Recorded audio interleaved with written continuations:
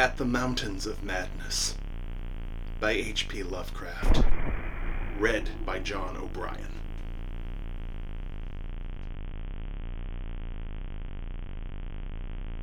Chapter 11. Still another time have I come to a place where it is very difficult to proceed. I ought to be hardened by this stage, but there are some experiences and intimations which scar too deeply to permit of healing, and leave only such an added sensitiveness that memory re-inspires the original horror.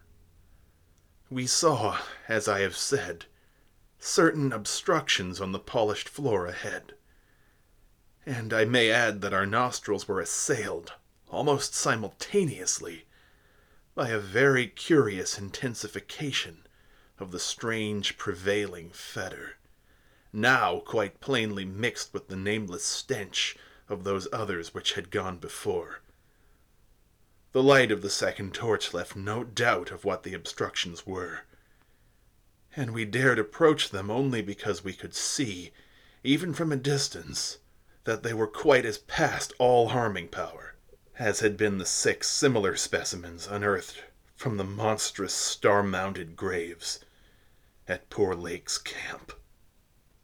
They were, indeed, as lacking in completeness as most of those we had unearthed, though it grew plain from the thick, dark green pool gathering around them that their incompleteness was of infinitely greater recency. There seemed to be only 4 of them, whereas Lake's bulletins would have suggested no less than 8 as forming the group which had preceded us. To find them in this state was wholly unexpected, and we wondered what sort of monstrous struggle had occurred down here in the dark. Penguins, attacked in a body, retaliate savagely with their beaks, and our ears now made certain the existence of a rookery far beyond. Had those others disturbed such a place and aroused murderous pursuit? The obstructions did not suggest it, for penguins' beaks against the tough tissues Lake had dissected could hardly account for the terrible damage our approaching glance was beginning to make out. Besides, the huge blind birds we had seen appeared to be singularly peaceful.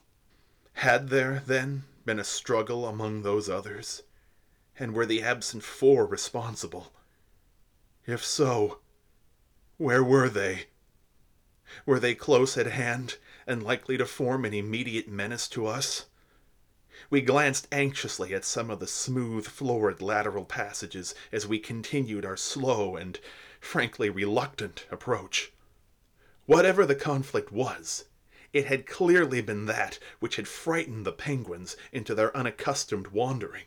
It must, then, have arisen near that faintly heard rookery in the incalculable gulf beyond, since there were no signs that any birds had normally dwelt here.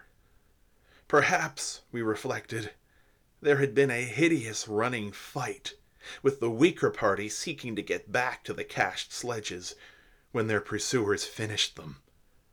One could picture the demoniac fray between namelessly monstrous entities as it surged out of the black abyss, with great clouds of frantic penguins squawking and scurrying ahead. I say that we approached those sprawling and incomplete obstructions slowly and reluctantly. Would to heaven we had never approached them at all, but had run back at top speed out of that blasphemous tunnel, with the greasily smooth floors and the degenerate murals aping and mocking the things they had superseded.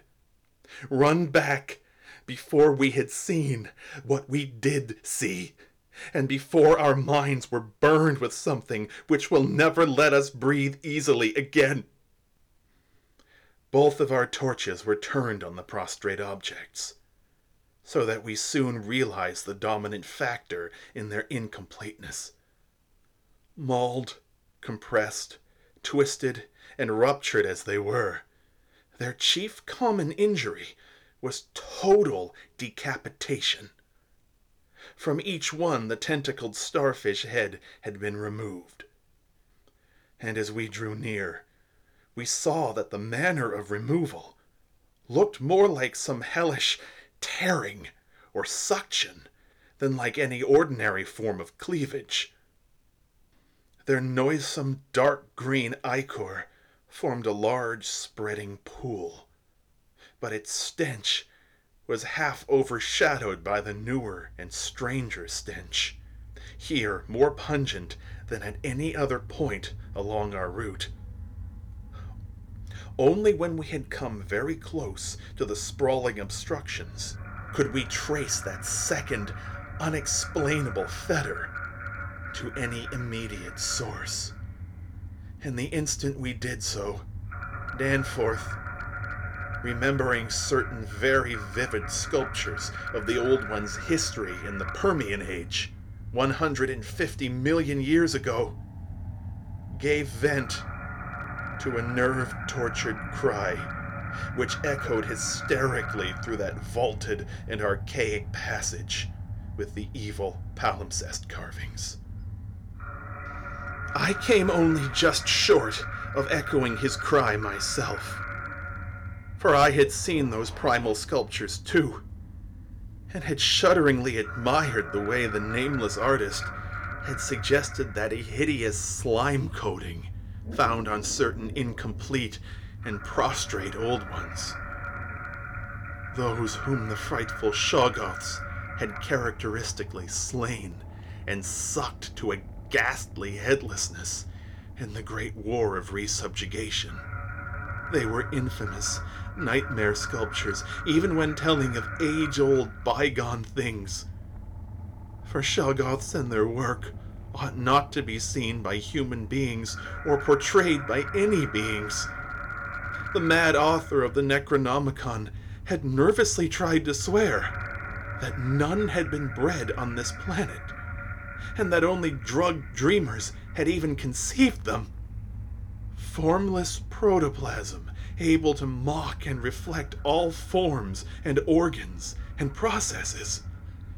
Viscous agglutinations of bubbling cells.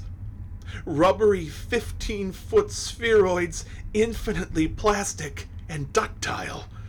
Slaves of suggestion, builders of cities. More and more sullen, more and more intelligent, more and more amphibious, more and more imitative. Great God! What madness made even those blasphemous old ones willing to use and carve such things?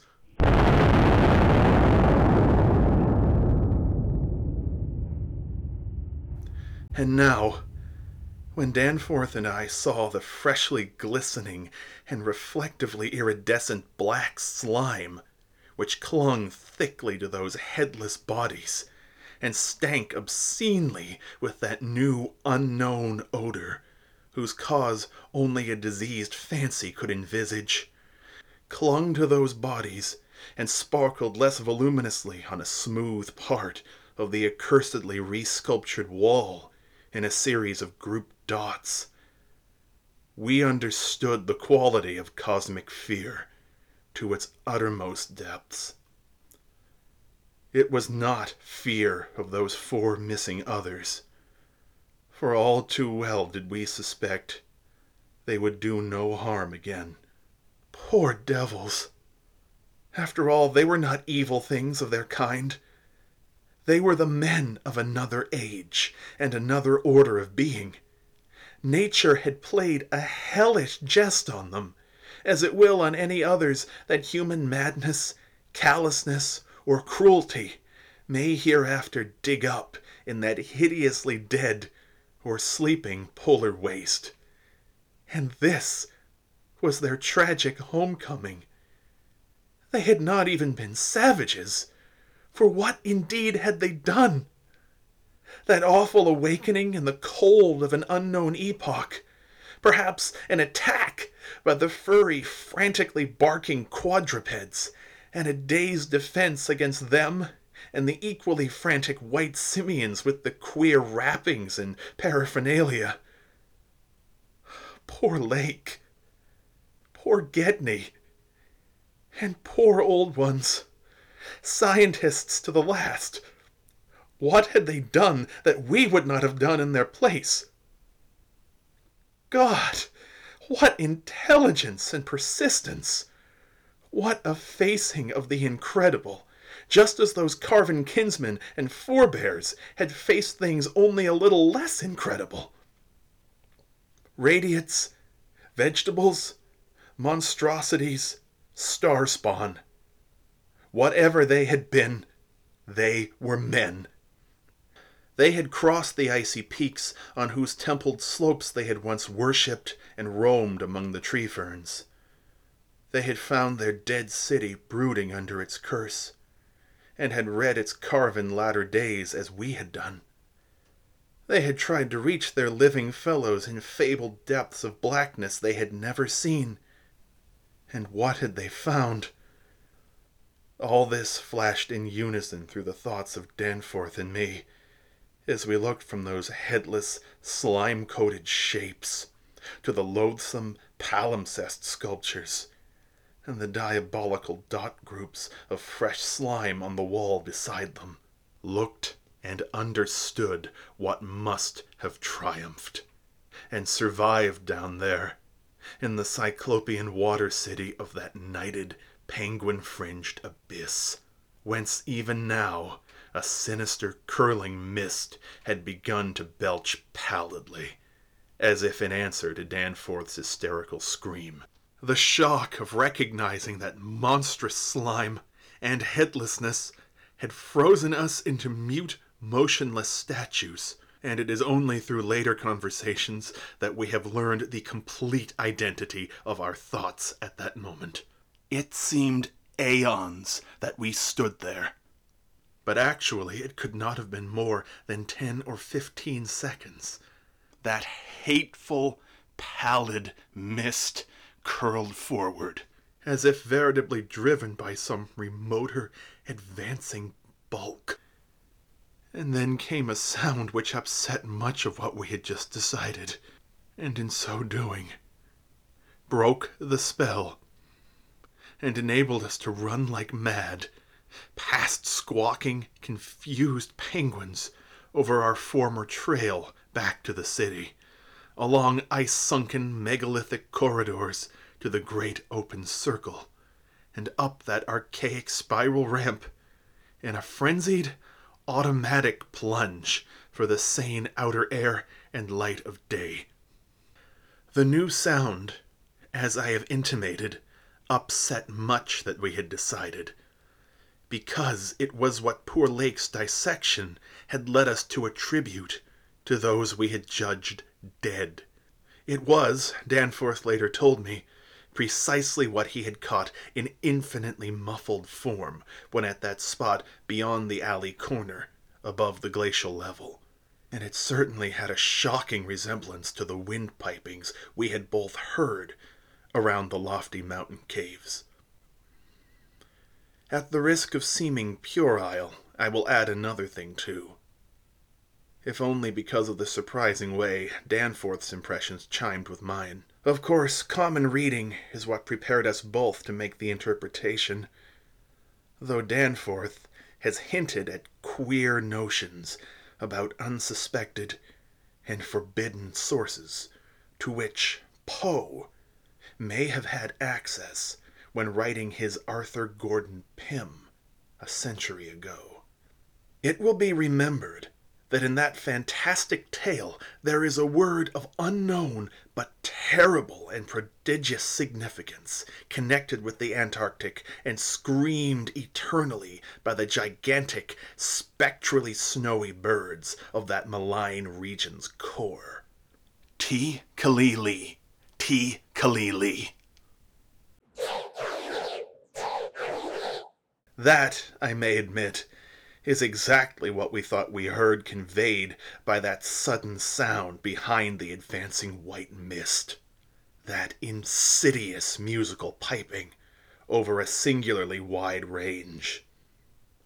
We were in full flight before 3 notes or syllables had been uttered. though we knew that the swiftness of the old ones would enable any scream-roused and pursuing survivor of the slaughter to overtake us in a moment, if it really wished to do so.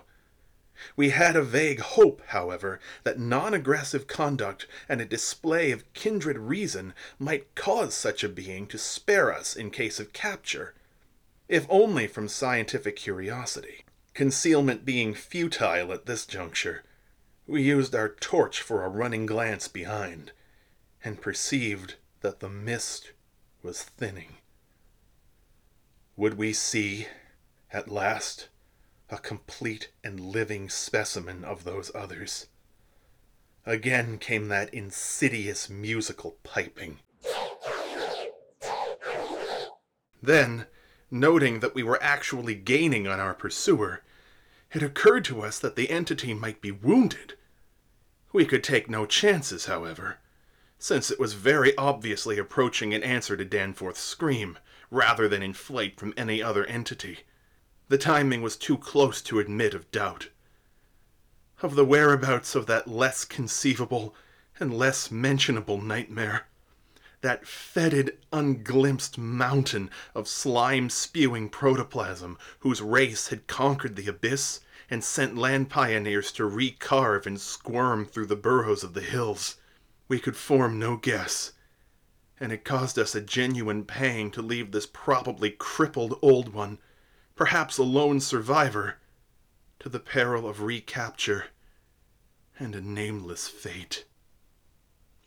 Thank heaven we did not slacken our run. The curling mist had thickened again and was driving ahead with increased speed, whilst the straying penguins in our rear were squawking and screaming and displaying signs of a panic really surprising in view of their relatively minor confusion when we had passed them. Once more came that sinister, wide-ranged piping.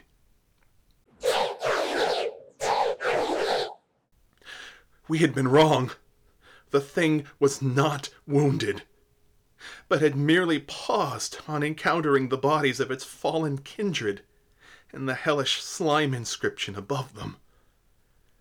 We could never know what that demon message was, but those burials at Lake's camp had shown how much importance the beings attached to their dead. Our recklessly used torch now revealed ahead of us the large open cavern where various ways converged, and we were glad to be leaving those morbid palimpsest sculptures, almost felt even when scarcely seen, behind. Another thought which the advent of the cave inspired was the possibility of losing our pursuer at this bewildering focus of large galleries. There were several of the blind albino penguins in the open space, and it seemed clear that their fear of the oncoming entity was extreme to the point of unaccountability. If, at that point, we dimmed our torch to the very lowest limit of traveling need, keeping it strictly in front of us, the frightened squawking motions of the huge birds in the mist might muffle our footfalls, screen our true course, and somehow set up a false lead. Amidst the churning, spiraling fog, the littered and unglistening floor of the main tunnel beyond this point, as differing from the other morbidly polished burrows, could hardly form a highly distinguishing feature, even, so far as we could conjecture, for those indicated special senses which made the old ones partly, though imperfectly, independent of light in emergencies. In fact, we were somewhat apprehensive lest we go astray ourselves in our haste, for we had, of course, decided to keep straight on toward the dead city, since the consequences of loss in those unknown foothill honeycombings would be unthinkable. The fact that we survived and emerged is sufficient proof that the thing did take a wrong gallery, whilst we providentially hit on the right one. The penguins alone could not have saved us, but in conjunction with the mist, they seem to have done so. Only a benign fate kept the curling vapors thick enough at the right moment, for they were constantly shifting and threatening to vanish. Indeed, they did lift for just a second before we emerged from the nauseously resculptured tunnel into the cave, so that we actually caught one first and only half glimpse of the oncoming entity as we cast a final, desperately fearful glance backward before dimming the torch and mixing with the penguins in the hope of dodging pursuit. If the fate which screened us was benign, that which gave us the half-glimpse was infinitely the opposite. For to that flash of semi-vision can be traced a full half of the horror which has ever since haunted us. Our exact motive in looking back again was perhaps no more than the immemorial instinct of the pursued to gauge the nature and course of its pursuer. Or perhaps it was an automatic attempt to answer a subconscious question raised by one of our senses. In the midst of our flight, with all our faculties centered on the problem of escape, we were in no condition to observe and analyze details. Yet even so, our latent brain cells must have wondered at the message brought them by our nostrils. Afterward, we realized what it was. That our retreat from the fetid slime coating on those headless obstructions and the coincident approach of the pursuing entity had not brought us the exchange of stenches which logic called for. In the neighborhood of the prostrate things, that new and lately unexplainable fettor had been wholly dominant. But by this time, it ought to have largely given place to the nameless stench associated with those others.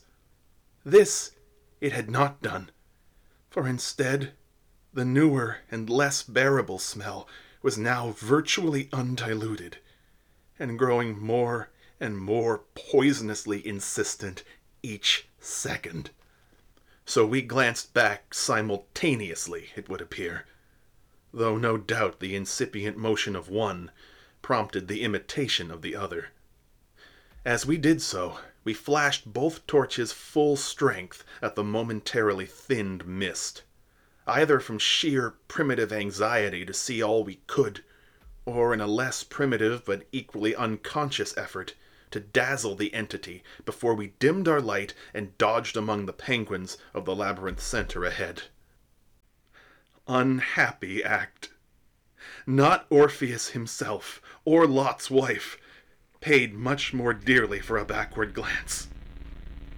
And again came that shocking, wide-ranged piping. I might as well be frank, even if I cannot bear to be quite direct in stating what we saw, though at the time we felt that it was not to be admitted, even to each other. The words reaching the reader can never even suggest the awfulness of the sight itself. It crippled our consciousness so completely that I wonder we had the residual sense to dim our torches as planned, and to strike the right tunnel toward the dead city. Instinct alone must have carried us through, perhaps better than reason could have done, though if that was what saved us, we paid a high price. Of reason, we certainly had little enough left. Danforth was totally unstrung, and the first thing I remember of the rest of the journey was hearing him lightheadedly chant an hysterical formula in which I alone of mankind could have found anything but insane irrelevance. It reverberated in falsetto echoes among the squawks of the penguins, reverberated through the vaultings ahead, and, thank God, through the now empty vaultings behind. He could not have begun it at once, else we would not have been alive and blindly racing. I shudder to think of what a shade of difference in his nervous reactions might have brought. South Station under, Washington under, Park Street under, Kendall, Central, Harvard! The poor fellow was chanting the familiar stations of the Boston-Cambridge Tunnel that burrowed through our peaceful native soil thousands of miles away in New England. Yet to me, the ritual had neither irrelevance nor home feeling. It had only horror, because I knew unerringly the monstrous, nefandous analogy that had suggested it. We had expected, upon looking back, to see a terrible and incredible moving entity, if the mists were thin enough. But of that entity, we had formed a clear idea. What we did see, for the mists were indeed all too malignly thinned, was something altogether different, and immeasurably more hideous and detestable. It was the utter objective embodiment of the fantastic novelist's thing that should not be. And its nearest comprehensible analog is a vast, onrushing subway train, as one sees it from a station platform, the great black front looming colossally out of infinite subterranean distance, constellated with strangely colored lights, and filling the prodigious burrow as a piston fills a cylinder.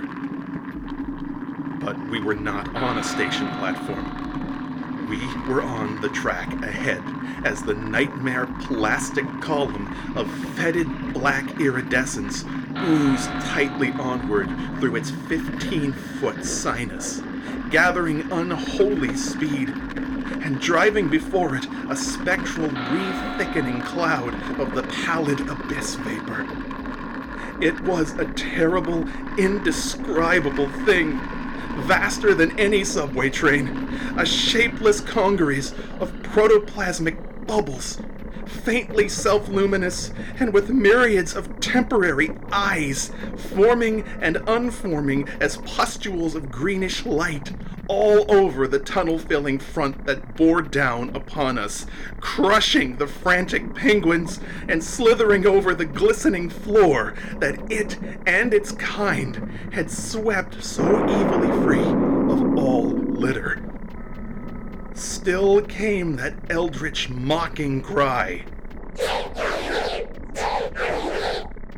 And at last we remembered that the demoniac Shoggoths, given life, thought, and plastic organ patterns solely by the old ones, and having no language save that which the dot groups expressed, had likewise no voice save the imitated accents of their bygone masters.